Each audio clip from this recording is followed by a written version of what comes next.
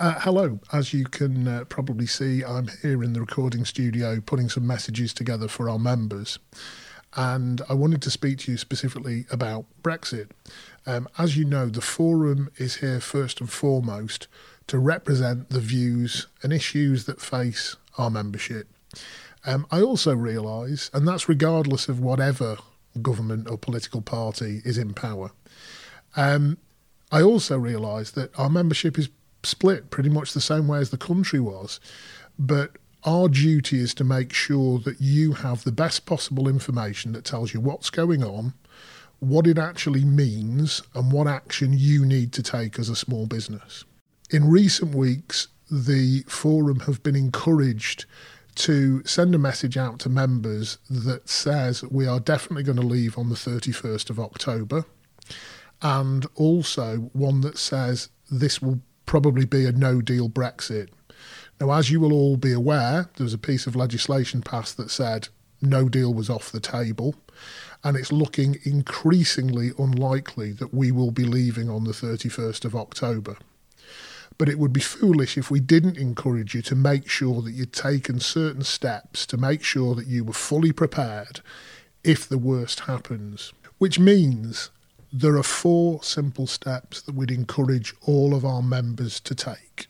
Number 1, make sure you visit the .gov website and get yourself an EORI number, EORI number. It's an Economic Operator Registration and Identification number. Without that number, if you are importing or exporting, you will not be able to follow that process through without the number. So make sure that you get that. That's stage 1.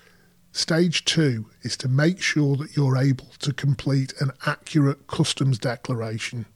Now, if you're not sure about that, you can speak to HMRC, you can go onto the .gov website, and that will help you to do that. Stage 3 is to make sure that you agree responsibilities with a customs agent or a logistics company that you're going to use in your importing or exporting process. You need to make sure that you've got them on board and you know what you're going to do with them. And 4, the final point, there is software that will be there to enable you to carry out this process for submitting your documents and getting the process followed. You need to make sure that you know what software it is you're going to be using to carry out that importing or exporting process if the worst happens.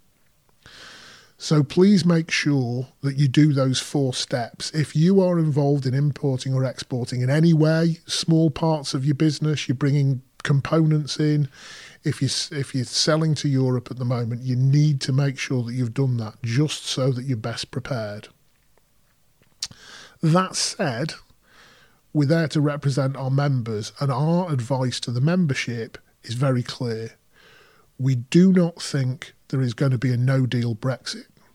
In fact, legally it says that isn't going to be the case, so it's highly unlikely. That doesn't mean we shouldn't prepare for it just in case, but it's highly unlikely that that will happen.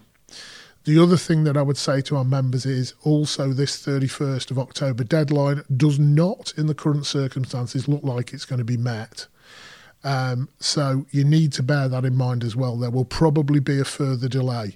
Now, as you all know, things have changed very rapidly at the moment. Different things seem to be going on every week. If those circumstances change, then our advice may well change. But at the moment, make sure that you're as well prepared as you can be. But bear in mind the chances are that we will not be leaving without a deal, and we will not be leaving on the 31st of October.